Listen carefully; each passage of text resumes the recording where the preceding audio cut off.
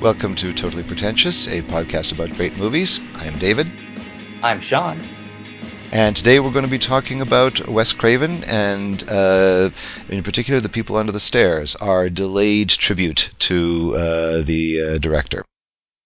The late director. The late director, Who yes. scared us so that all the little children in the world would pee their pants. So... And to be fair, he has. I'm sure he has made a few people pee their pants, especially with Nightmare on Elm Street. Oh, probably. I mean, certainly between Nightmare on Elm Street and and then late in his career, the Scream franchise are far and away his most visible contributions to horror. But I guess, and it's partly for that reason that I wanted to do The People Under the Stairs, which is not his most famous film, but I think in many ways a kind of culmination of him as auteur, but we'll get to that in due course. Didn't we do a Wes Craven movie for Skiffy and Fanty? Could have swore we did one, but maybe I'm mixing up directors? Which film were you I can't think of one off the top of my head. I don't think we did, because I'm looking at his list and I don't see anything that looks familiar from the show. So I think it was some other director. Was the one with the damn guy from Tremors in it? Fred Ward, Kevin Bacon. No. The guy who ran the Asian guy that ran the store. Oh, Prince of Darkness, John Carpenter. You're thinking of? Yeah. Okay. Because they have such very similar feels. Does that make sense?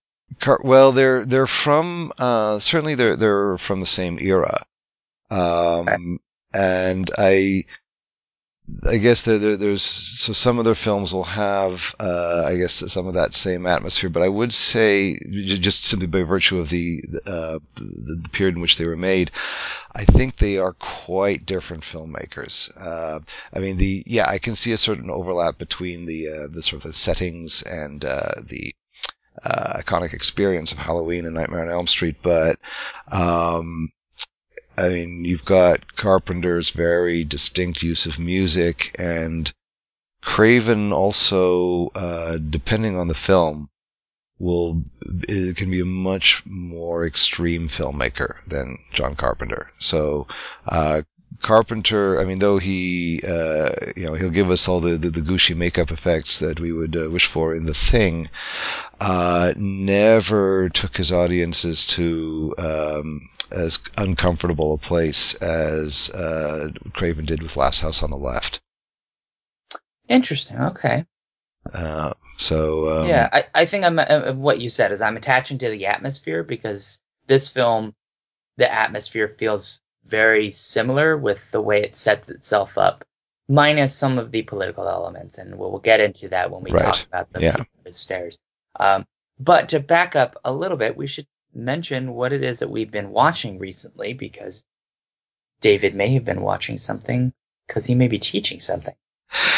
Well, I've been carrying on with my European horror course, and so the last few films we've been looking at the Italian Gothics, the Mario Bava's Black Sunday and Lisa and the Devil, which certainly has made added to my pleasure of seeing Crimson Peak, which is squarely in the Gothic tradition. And we've also been looking at the Giallos and with again Bava's Blood and Black Lace and A Bay of Blood, also known as Twitch of the Death Nerve. Also, speaking of Wes Craven, it's also known as Last House on the Left Part 2, even though it has nothing to do with Last House on the Left and was made prior. But so I have a question then. Yeah. Well, it's European, so this would not qualify. Because immediately when you said European horror, I don't know why I latched on to What We Do in the Shadows, even though it's not European, it's New Zealand, but right, yeah, yes. When I get to the more recent years, I guess we're pretty much, the course is going to wrap up with the new French Extreme. Okay. Slightly cheating that the film we'll be looking at is Calvaire, which is Belgian but French language, and fits into the movement of films like Martyrs and Inside and Frontiers and High Tension. Cool. So kind of full circle. Since the horror movie is invented in France, we're going to be ending in France. But just this week we did Tombs of the Blind Dead, which is a film I have a great deal of fondness for.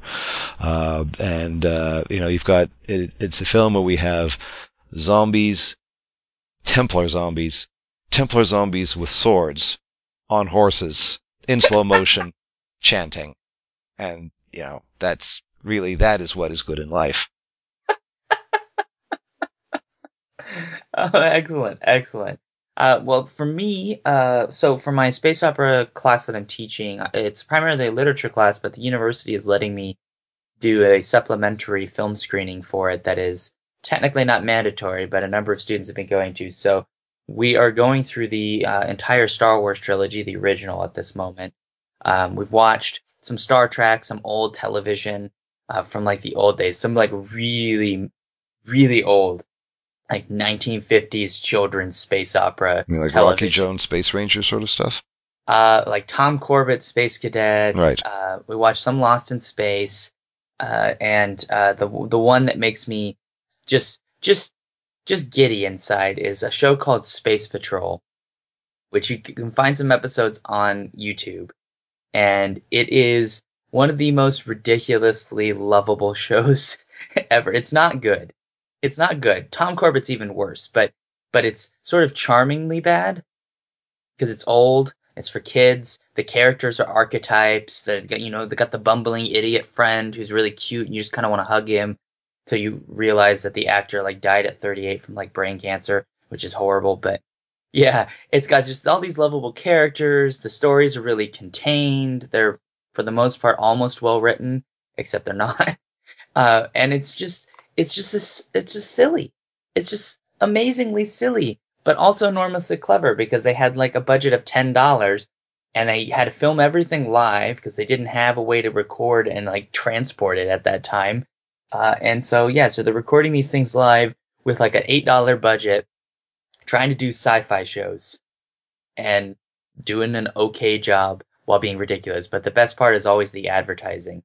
Oh Because yeah, it's yeah. that old school, we still haven't figured out how to do TV advertising yet, so we're doing it just like we do on radio, but with a person there. They're hilarious. That sounds great. Yeah. Are you doing the things like This Island Earth or like other kind of like early theatrical space operas?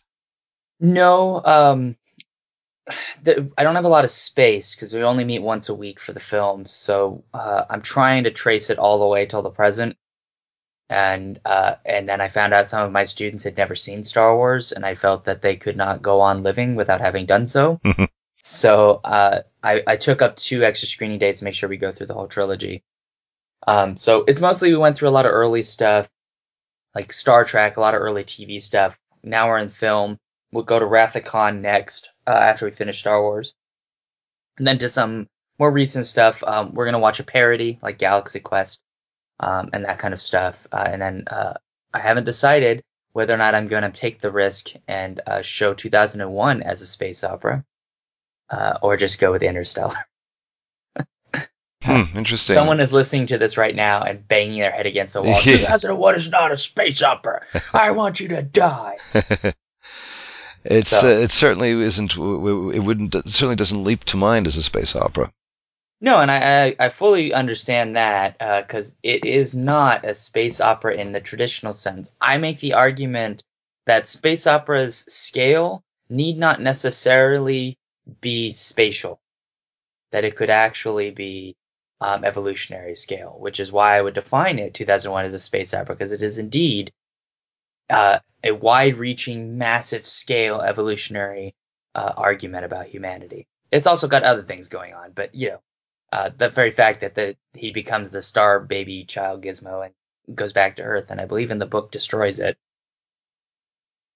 Or in the original script, I think. Maybe in the original script he Yeah, destroys it. Yeah, yeah. we Did weren't brave enough to do that in the movie, I'm afraid. Well, yeah.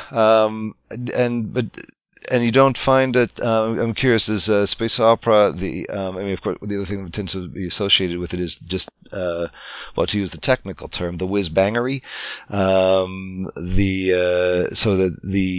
Would you say the tone, pace, of is integral to the form, or not? I mean, I'm just, again, thinking of,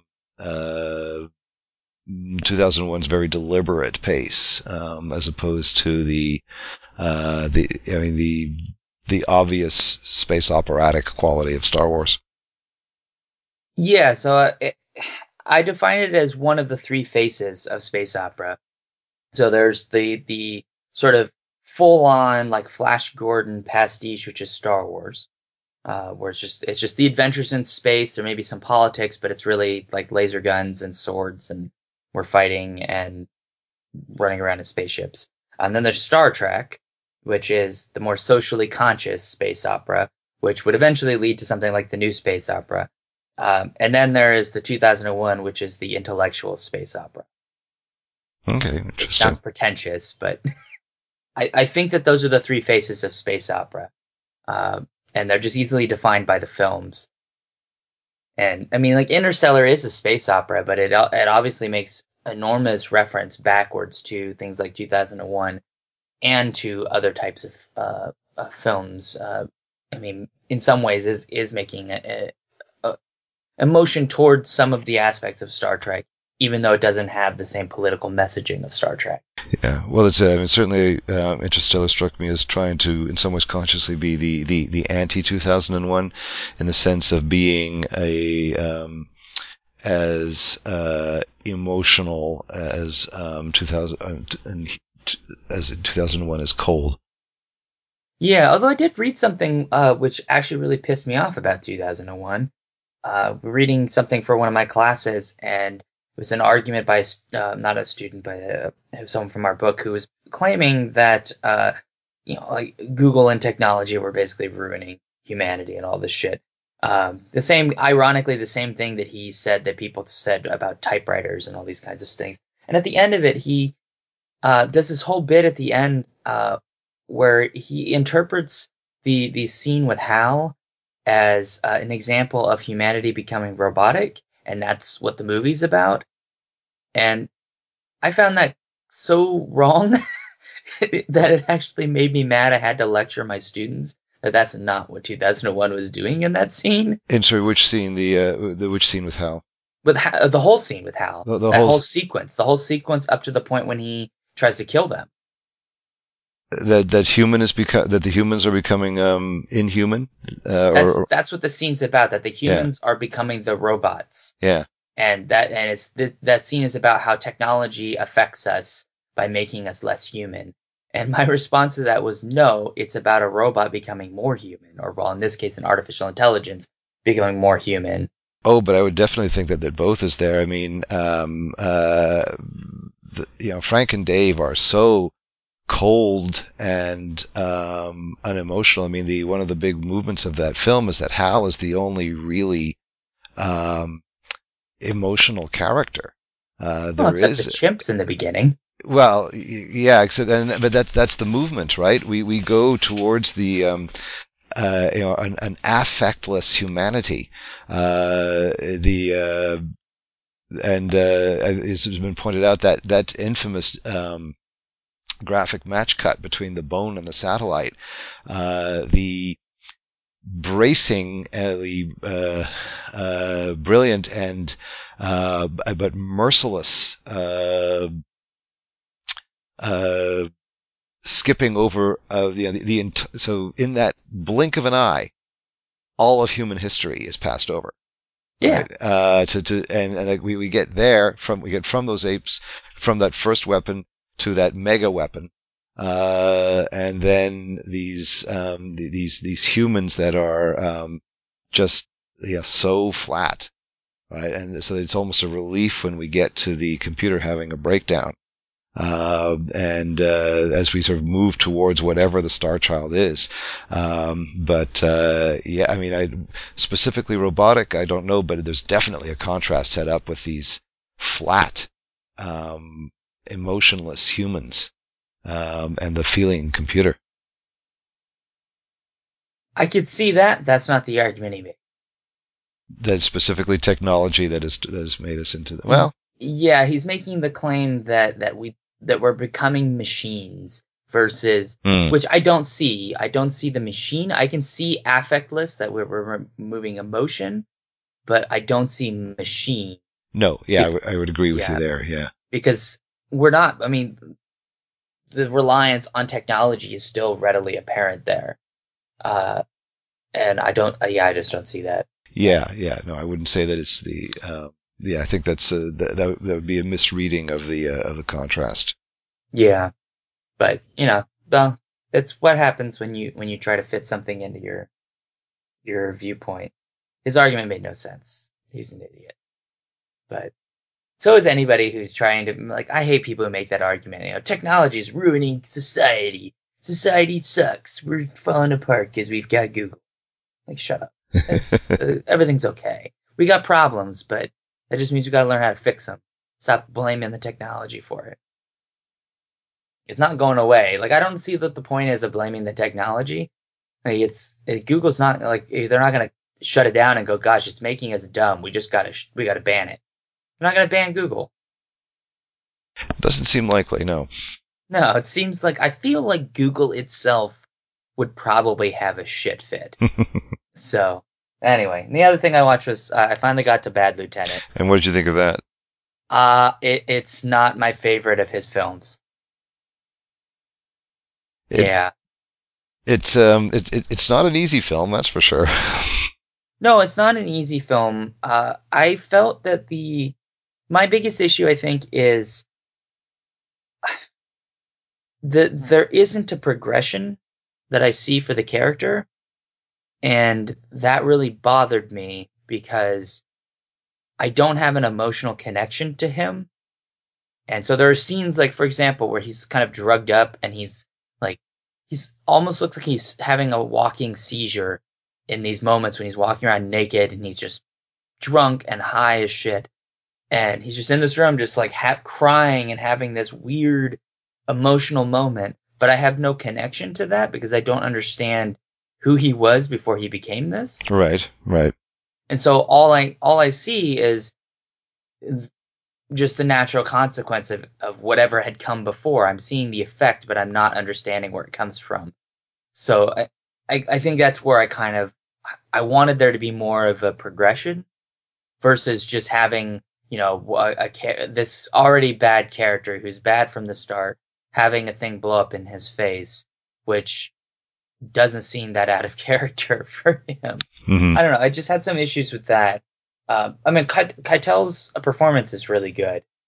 Yeah, he does a really good job here. And we definitely get the deployment of the patented Harvey Keitel primal moan. Yeah, he's wonderful in this. He certainly is. And there are certainly some very disturbing sequences, which, yeah. And that was written by Zoe Tamerlis, Ms. 45. Yeah, who I still think Miss 45 is his best movie. Oh, I guess, Bad Lieutenant was his most, I guess, his highest visibility film. Yeah, and I can see why from a performance perspective. I mean, it's a much stronger performance than he's had in any of his other films. David Caruso's racist Italian aside. Sorry, Caruso is in a young Caruso is in China Girl by April Ferrara and basically plays a redheaded Italian who says racist things to Chinese people. It's so awful, his character. But like, we're not supposed to like him at any point in time. He's just scum. No, well, but it's just trying to imagine Caruso as a racist redheaded Italian is just, it's just, you don't imagine that because all you think is like, oh, well, he's in those CSI shows. So I guess you must be coming up to Body Snatchers then, where you'll get to see Meg Tilly do the Donald Sutherland scream. Oh yeah, so it'll be interesting to see because I know that's a remake. So yeah, it's remaking the. It's almost. It's been a long time since I've seen it, but as I recall, it kind of feels just as the Philip Kaufman film uh, could almost be a sequel rather than a remake. Oh, okay. Almost, right? Because there's poor I've forgotten the lead from the original. Kevin McCarthy from the 1956 film, still running in the traffic, screaming that they're coming, and then getting run down by a car. The Abel Ferrara film, as I recall, you could perceive it as potentially a sequel to the '78 version, or taking place in parallel with it. Oh, okay. That'd be interesting So then. it's, it's interesting. I mean, it's confined to a military base. It's certainly the weakest of the three. Well, I guess four now. Body snatch. Well, so yeah, it'll be. In other words, I'm Well, gonna say it's the isn't second. Asian count? It's yeah. Well, okay. It's the second weakest of the. Yeah. So yeah, it's not a patch on the first two, but it's interesting. Okay. Well, yeah, we'll see. I'm slowing down a bit at the moment, which may be why people have not seen a lot from me, is that kind of doing a lot of stuff. Like teaching too much, trying to finish a PhD, and going on the job market. All fun Which, stuff. oh yeah, it's the most fun I've ever had. You know? It really is. Like if I could have more fun than this, I think I would explode with alcoholic rage. Yeah, no, it's not fun. You know, because you've already been through this Oh process, yes, Mr. yes. Teacher Person. Yeah, yeah, So, yeah. No, so I look back on that very fondly. yeah, very fun. Yeah, you just want to do it again. Oh yeah, You would yeah. love to switch places with me. In a second. Yeah, easy, easy. Screw green cards and all that crap, but just come down. It's fine.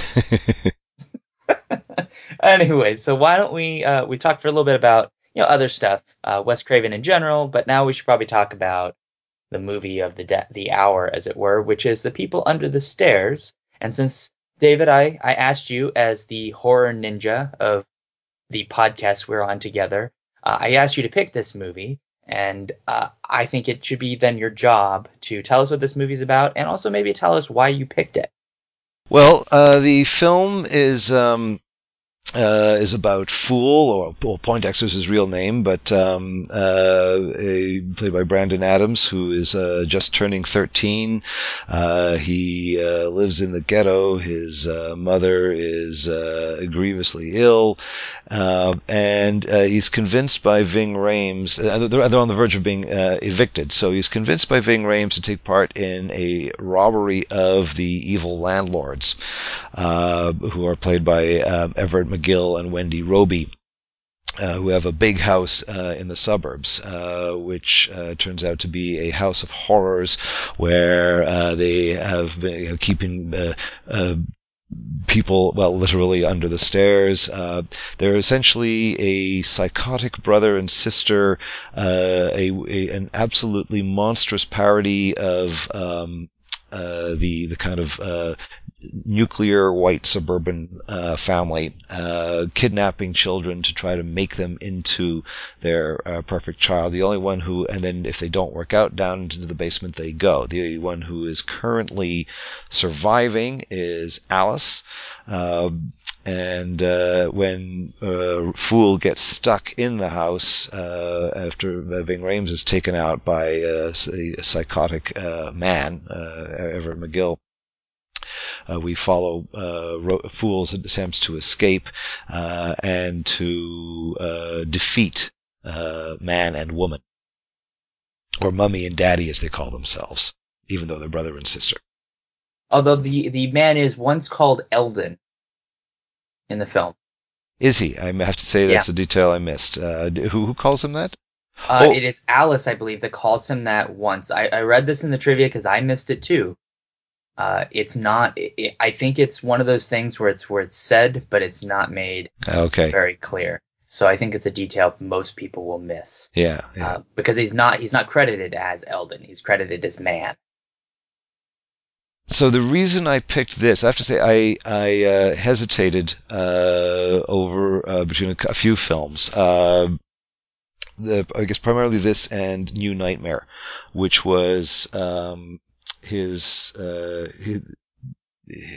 the only other Nightmare on Elm Street film that he directed. And I mean, certainly the Scream films were his biggest mainstream success, and have the highest visibility with well, they're the biggest hits, perhaps not quite as much now iconic visibility as Freddy Krueger from Nightmare on Elm Street. But I find the Scream films, though fun, are not his most interesting films. And I think for him as a director, I also wanted to look at a film where he was the writer.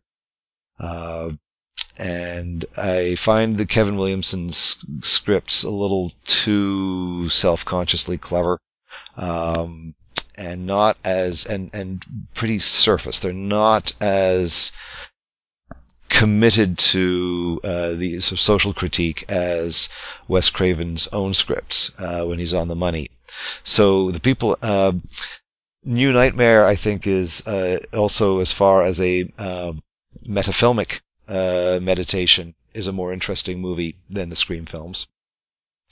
But The People Under the Stairs is, I think, Craven's most overt and sustained exercise in social criticism, and follows a line that begins with Last House on the Left, goes through The Hills Have Eyes, is present to greater or lesser degrees in things like Nightmare on Elm Street, but really is the heart and soul of The People Under the Stairs.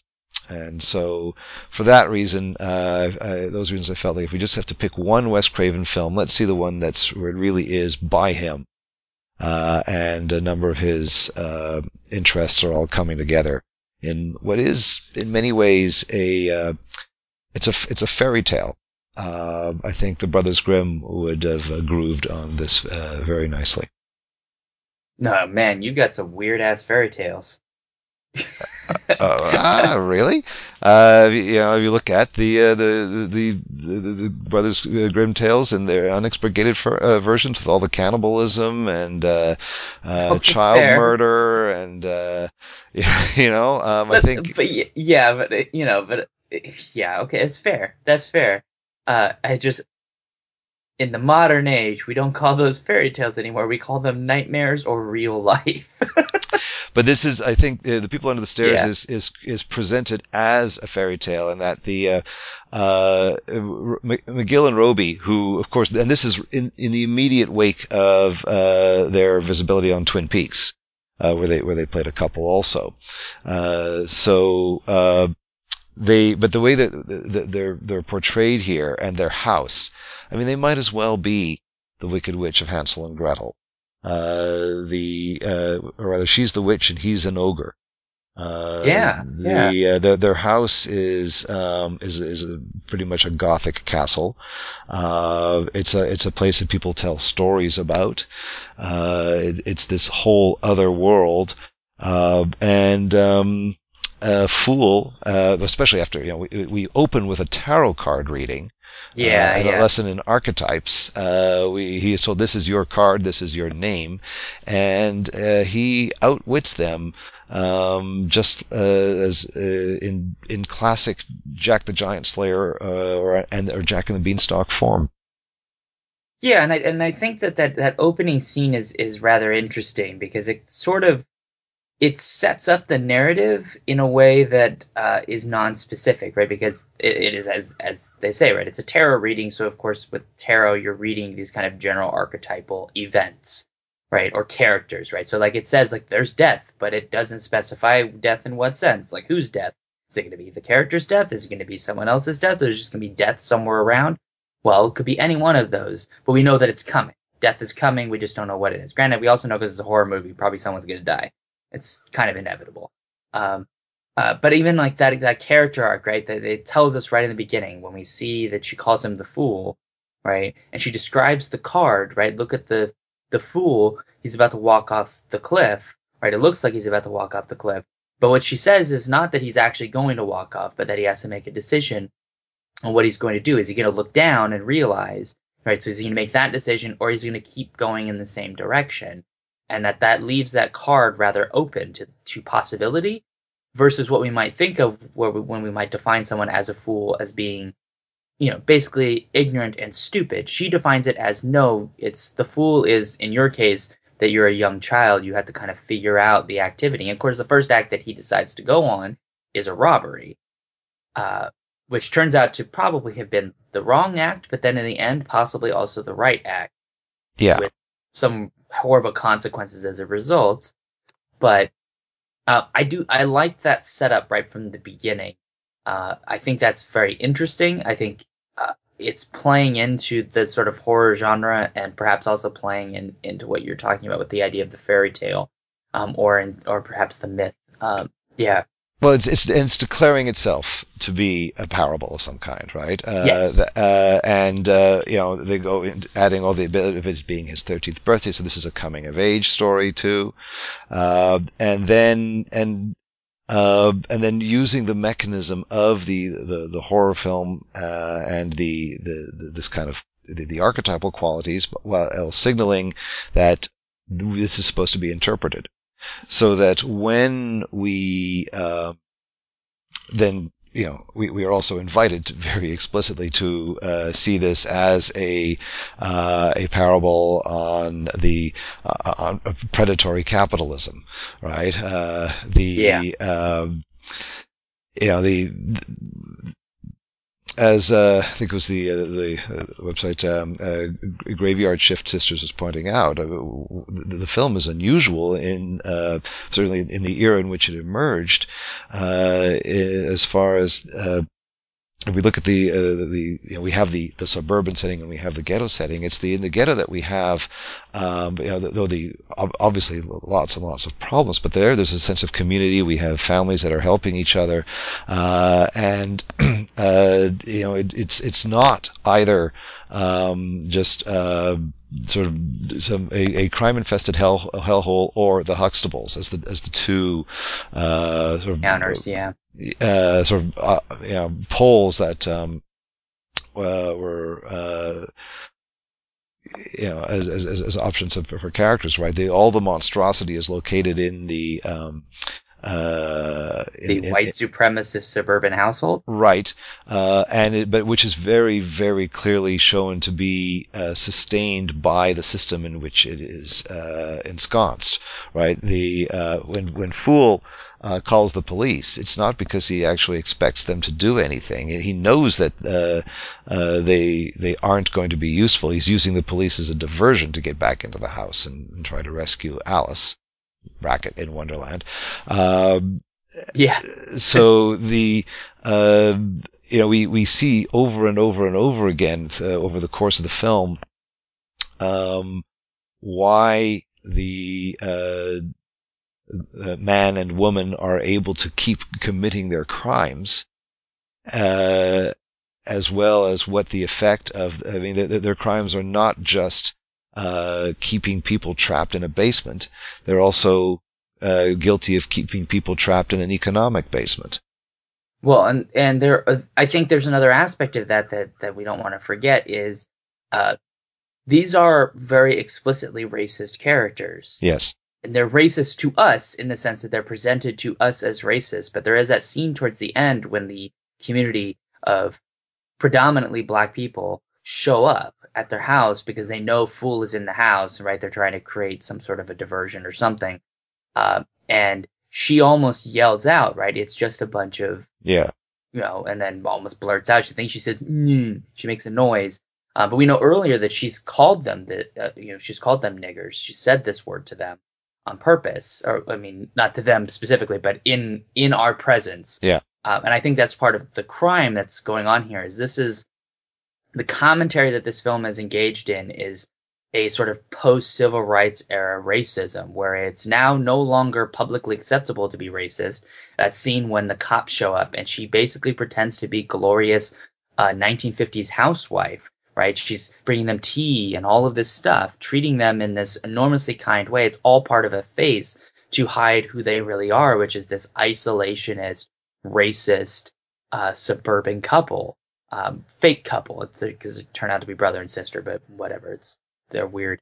I think all of that's kind of what's going on here. I mean, there's obviously the racial politics in this, from the start. The most obviously in the fact that our main characters are from the ghetto. They define themselves as such, and they're predominantly African American. In fact, almost all of our main characters, except for the the one other criminal dude whose name I've forgotten, who dies basically almost immediately. Uh, he's the Yeah, only, I think, white character who isn't a police officer Spencer. or the couple. Yeah, Spencer, sorry. Um, that commentary is made clear right from the start that this is what's happening. It's something that's affecting the black community, and it's something that is affecting the poor, and that it is coming from a closeted racism that behind closed doors will announce itself to us as being explicitly and overtly racist, and that's a motivating factor, but to the public presents itself as being elsewhere. And I think that's part of what is insidious about that is, at least with classic old school racism, we know who the racists are. With this new racism, they're hiding in behind closed doors and we don't see them. But I think further than that, it's clear that it's the entire system is racist because they, I mean, though they'll only use those words behind closed doors. When they're speaking to the police and the police are speaking to them, they and the police are speaking in code, right? They both know what they're talking about, but we don't actually say these words. But when there's when she's saying to the cops who first come by that sometimes it feels like living in a prison, and they're saying, oh we hear you, basically, right? The when they there's the bigger investigation, and she and Man put on a big show, and he's even smoking a pipe, doing his best J.R. Bob Dobbs thing. Yeah. The and the investigation that's going on is very pro forma, right? And there's a discussion. Oh, where did you get this great furniture? And thanks for the cake, and this and that. I'm reminded of this. Of a crack in the MST3K episode with Mitchell, where an investigation is beginning, and one of the robots cracks. So, well, you're rich and white. This looks all right to me. And that's what we have going on there, right? Uh, I think what the film is at pains to point out is that, as grotesque as these two are, they're not an aberration exactly. They're not something that has removed itself from a system that's otherwise fine. They're simply the logical result of that system. I guess the challenge I would make there is it's not clear to me in the film uh, whether or not the police are in on this system or are unwitting participants in it. Well, they're not complicit in the sense that they They know know. it's going on. No, they don't know what's going on. But Okay, but then we're not in disagreement then, because yeah. that's what the point I would make is that I mean, it may be possible that I'm not suggesting that the police in the real world aren't necessarily racist, but in the context of the film, I get the sense that the police are reinforcing a racist system, but are not fully aware that that's what they're doing. Because you say, right, that they're speaking in code.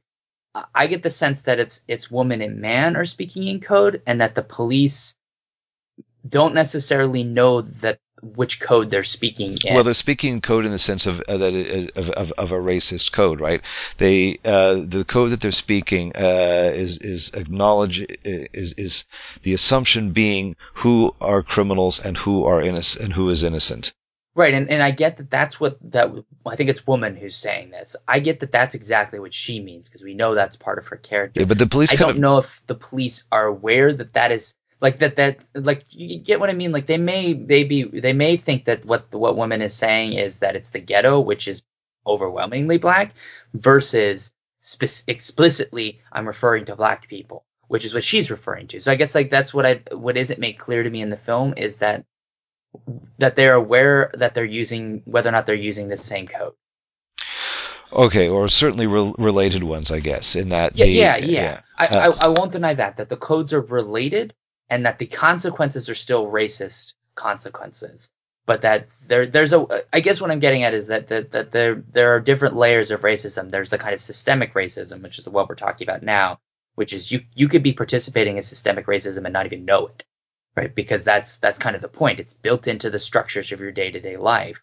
And then there's the kind of insidious behind the doors racism, which is woman and man, where they declare behind doors that they hate niggers, and then to everyone else they present as the kind white face, where we're glorious rich, like the example you gave, right? You're a rich white person, everything's fine here. That's, I think, the implication when the police show up and they search the house, thinking that there should have been a abuse, but of course everything is in order, so everything looks wonderful and hunky dory. So I think there's like these different layers, like that, and that's the problem that it's kind of playing in, where the horror is pushing against, is all of the different layers of the racism that has not been dismantled. This is 1991, so this is, I mean, right flat in the middle of the racial tensions that are occurring in Los Angeles, where you'd have the riots. I can't remember exactly when the riots. I think the riots were 91, but I could be wrong. Yeah, I think they were a little bit. Well, yeah. I shouldn't say not being the American on the podcast, but I thought they were a little bit after the film. Oh, you're right. It's 92. That's so it's yeah, a okay. year after. But I mean, that's not something that just spontaneously spurs up, right? No, So it's, yeah, no. yeah, I mean, it's certainly the film speaking to its time, and I think one of the nice touches with in sort of showing Fool's move to maturity is his two moments where I shouldn't say interaction with the police because one of them has failed, but the first time that the police are near the house, we see him desperately pounding on the window, trying to get their attention. Right? It's like, hey, police! Right? And of course they cannot hear him. Right? So yeah, plexiglass, yeah. Yeah, and so that's sort of a nicely symbolic moment there that he is seeking help and will not be heard. And would merely be viewed as a criminal. So when the second time round, when they're going to come to the house, is due to his instigation, but this time when he makes that phone call, he knows darn well that he's not going to get any help, and so he simply is now using the system against itself in a way, triggering an event that will allow him to get into the house and take care of things himself. Yeah, and of course, in the process, maybe intentionally or otherwise, instigating community action, because they basically show up it as like, almost like they're about to do vigilante justice, community justice. I mean, that's basically what they do. In a sense, yeah, and I guess I'm hesitating over the word vigilante in that it's clearly nonviolent. What they have when they have arrived there, right? It's a confrontation with the people who have. I mean, it's not just looking for Fool, but they're standing up to these people for what they've done to their community. Yeah, overtly so, right to their face. I mean, there's that point even when woman tries to like, she closes the door the first time, and then like the Fool's sister knocks again and says, "I'm not done with you," and then goes into her spiel and basically forces her to listen and to accept the overt criticism to her face. I mean, this is like, and I think it's interesting that it's Robbie, right? It's the actress's name, the who plays woman, right? That the further along that we get into the narrative, the more haggard she appears.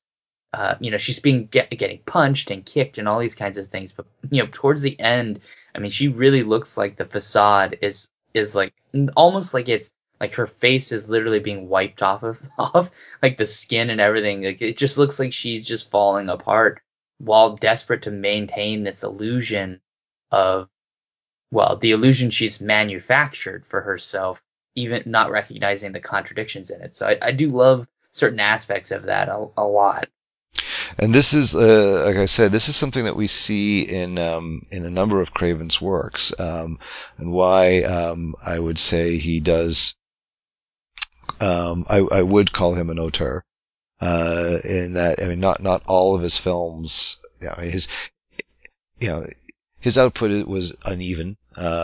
Some films are much better than others, but that there is in was as it certainly has been pointed out of the horror film directors to emerge in the 1970s.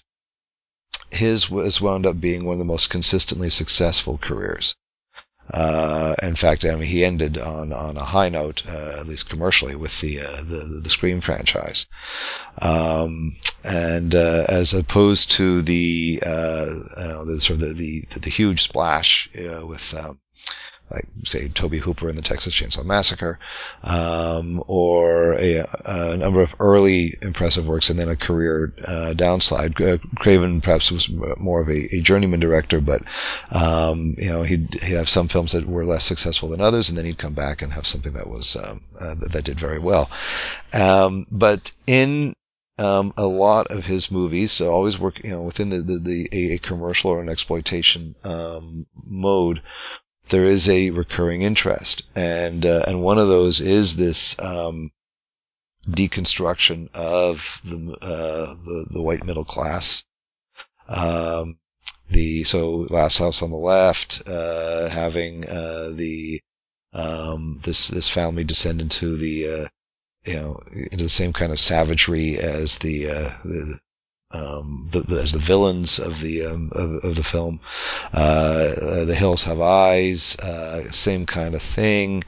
The sort of the suburban nightmares that inhabit Deadly Friend, Nightmare on Elm Street. It keeps coming back to that, some of those ideas, and I guess the People Under the Stairs is.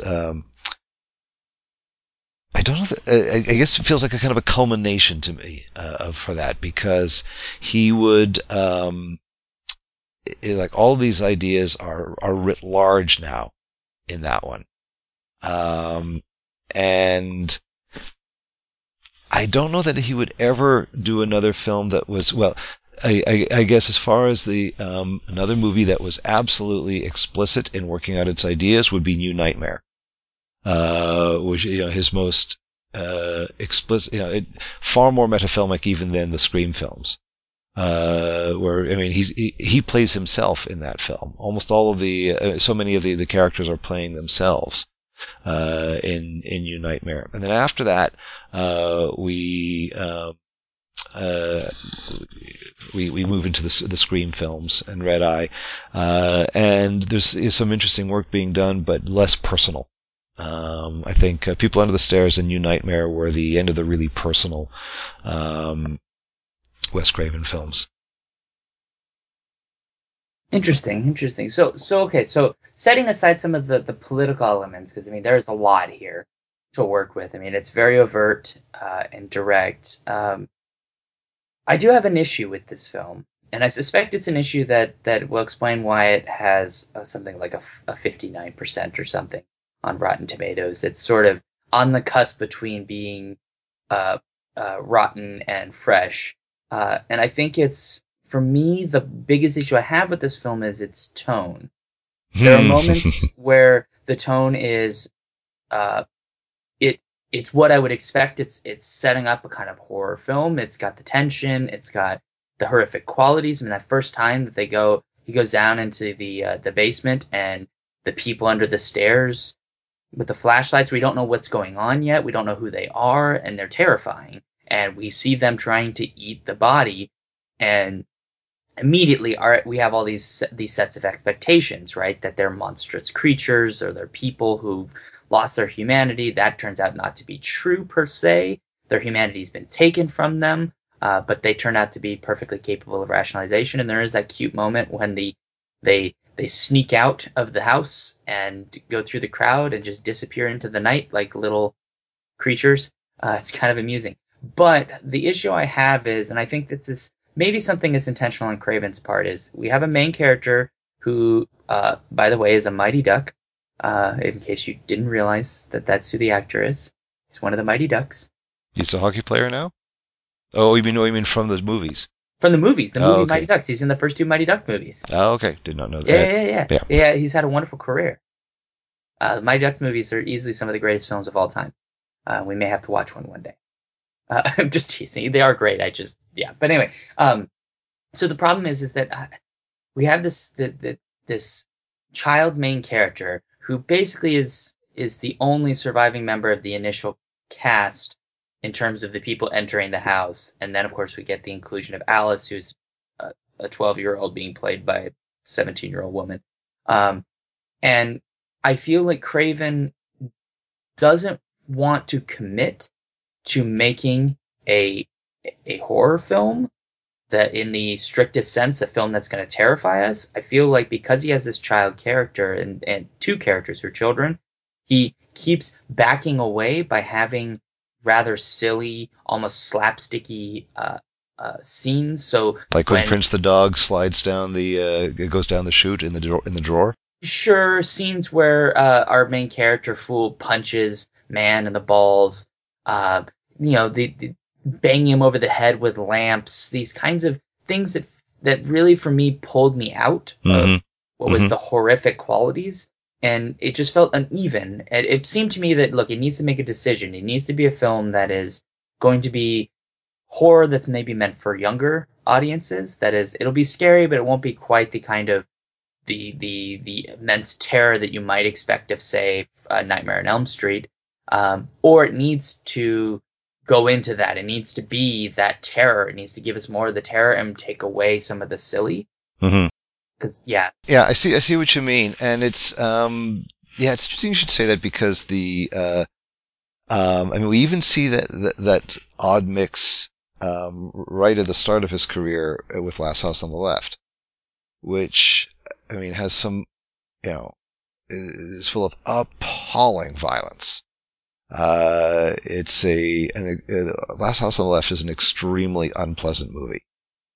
Um, the you know, we could regard it as a direct ancestor to contemporary torture porn, if we want to use that term. Um, at the same time, of course, it's also a smart and interesting remake of Ingmar Bergman's The Virgin Spring. But that in and amongst the horrible scenes of rape and torture and murder that are filling the first half of the film, and then all the murders that fill up the second half, we have these two incompetent police officers bumbling along the road, and just this weird comic relief that comes out of nowhere and feels out of keeping with the darkness of the rest of the movie. And so, there, and, you may be seeing some of that. I mean, I think you're absolutely right. There are these weird tonal shifts. And I think, and I was thinking about that again as I was watching it. And from the perspective of it being an adult horror movie, then some of this, I mean, though humor and horror have been, are two sides of the same coin and have been fused together throughout the entire history of horror. Yeah, it could feel like, well, make up your mind, which are you? But I think if we regard this again more as a fairy tale, and sort of view the movie as if we were a fool, it starts to become a little more of a piece. And I was struck with yesterday, actually, the Graveyard Shift sisters were tweeting about the film quite a bit. Actually mentioning such little details, which I was unaware of, that Hilary Swank auditioned for the role of Roach. yeah, I heard that. Yeah, that since it was the character was written to be either male or female. At any rate, and I saw, and some of the people who were responding to their tweets were talking about how much they loved the film, and there's a couple of references how much they wished they had seen that film when they were kids. And on the one hand, you think, well, gee, there's a lot of dismemberment and gore for a kids' film. but I've seen a couple of references to it of almost being like a children's movie. And I guess I come back to the Brothers Grimm again with all of their dismemberment and cannibalism. That it is, there's no way you would ever want to, could ever be marketed as a children's movie. But in some ways it is. That if we look at it as a fairy tale, that if we put ourselves, or watch this as the age of Fool, then this mixture of horror and humor make a lot more sense to me from that perspective. That is the experience of those sorts of stories. Yeah, I mean, I guess it doesn't work for me, which is just entirely subjective. Uh, Well, and there's certainly films that do the mix which have not worked for me at all. In fact, I can look at a lot of the stuff that came out of the '80s as the blight of horror comedies. Don't get me started on Lost Boys. oh no, you can't say anything bad about that because someone will show up at your house. Yeah, very likely. I'm from Santa Cruz. Trust me, someone will show up at your house. But so yeah, it is. And it's funny. So watching this again, it was like I guess I was asking myself, is like there's some mixes here that would normally bother me, and they're not in this particular instance. And I think it's because of its um, uh, engagement as a fairy tale that it worked. It felt less jarring to me and more of a piece.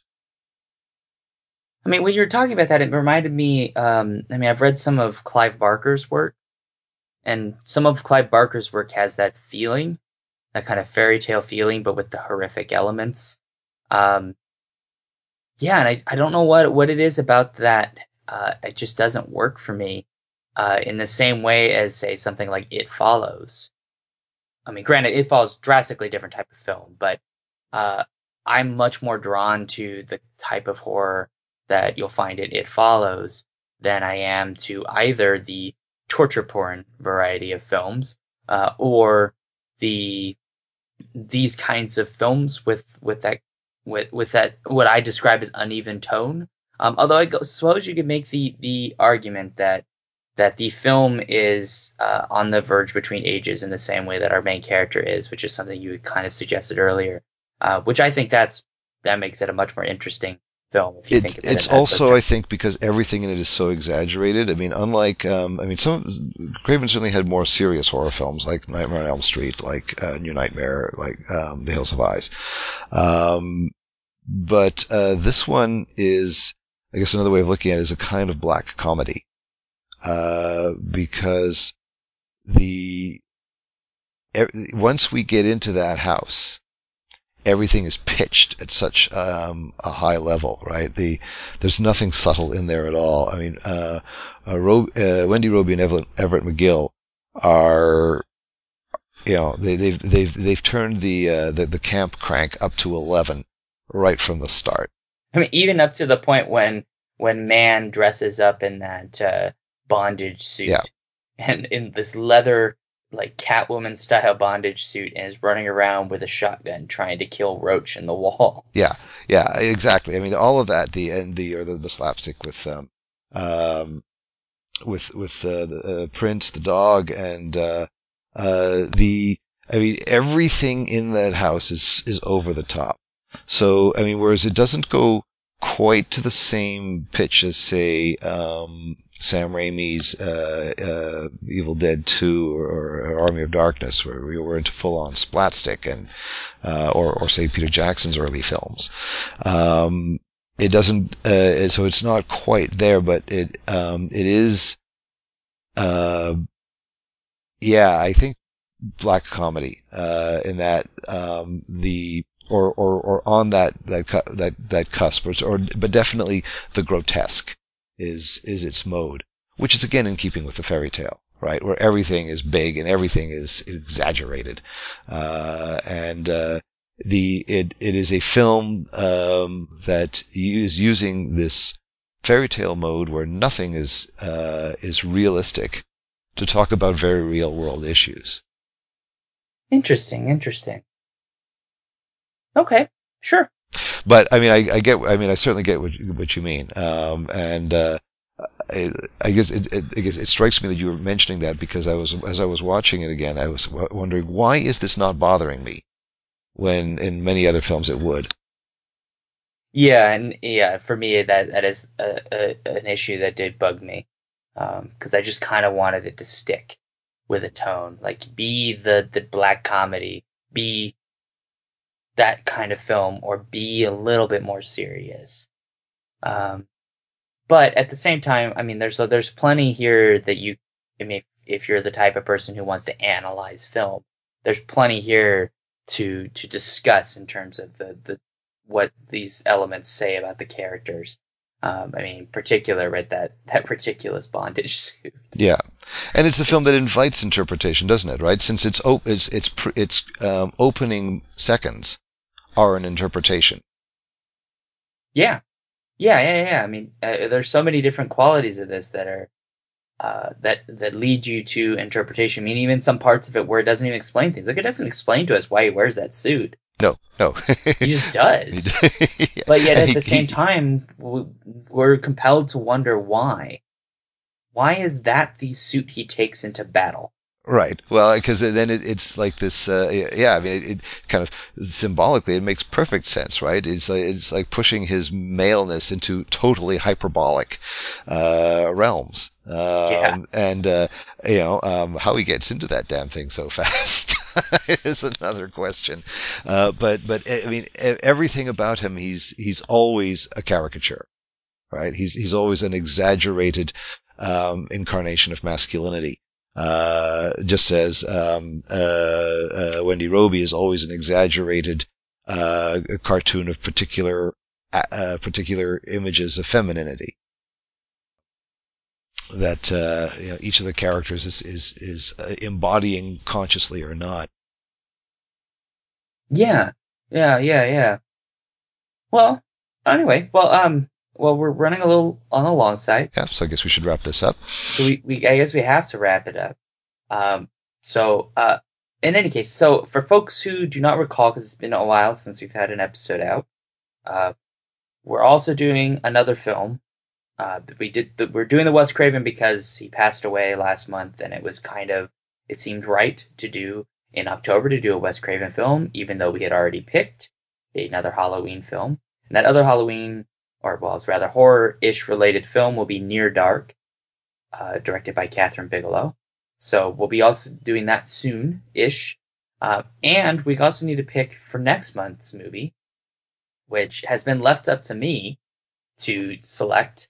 And I'm gonna switch things up a bit, David, because we've done horror, we've done science fiction, we've done romantic comedy, we've done sort of more of a drama, we've done crime dramas, all these kinds of things. I'm gonna go with a western. Funny, I was just going to guess that. Isn't that funny? Yeah, we've not done a western yet, and I was looking and thinking about what would I want to do? What movie would I want us to watch? And I am stuck between two, and I don't know which one to pick, David. And what are they? The Good, the Bad, and the Ugly, and High Noon. Oh, two wonderful ones there. Yeah, that's a tough choice. Um, so I have seen The Good, the Bad, and the Ugly. I've not seen High Noon, so we're gonna go with High Noon. All right, sounds great. We're gonna pick a western I've not seen, which is weird because my grandfather, when he got ill, we used to keep the TV on for him, and it would always be the Western Channel. And so I've probably seen High Noon, and I just don't remember it because I've seen probably every Western ever made. Well, and if you've seen Outland, you've also seen High Noon.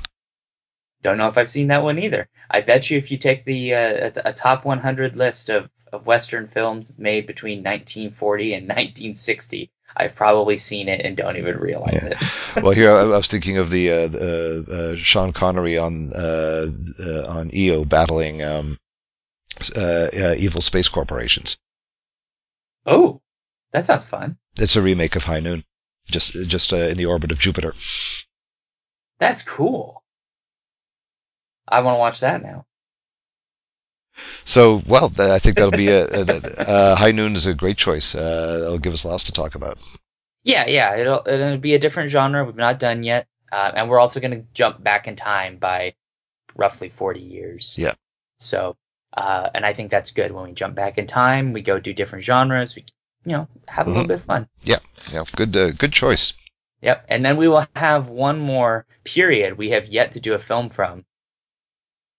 We haven't done anything from the silent era yet. Not yet. Not a single silent film. Yes. Well, we'll have to fix that. We will have to fix that. I mean, I was going to pick a Chaplin. Or Chaplin, sorry. It's Charlie Chaplin, not Chapman. What the hell did I say? I'm saying stupid things. But then I realized my favorite film by him isn't a silent film. It's actually The Great Dictator. The Great Dictator. I love that film. That is very funny. That film.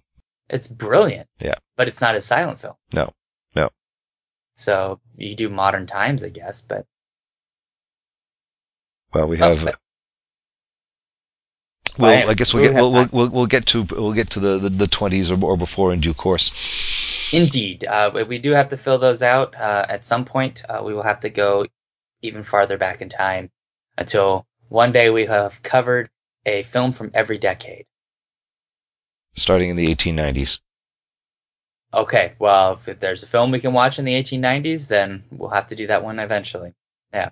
So, perfect. Well, so thanks everyone for listening. If you want to leave a comment, you can go to totallypretentious.com or send us an email, totallypretentious@gmail.com. You can also find both of us on the Twitters. I'm at Shaun Duke, and David is at David_Annandale. So if you want to yell at us about whether or not we got the interpretation right, that's the place to do it. Make sense? That makes perfect sense. Perfect. Well, thanks, David, for making this happen. It's wonderful. Oh, thank you, Shaun. This has been fun. Yep. And I'll see everybody later. Bye. Bye.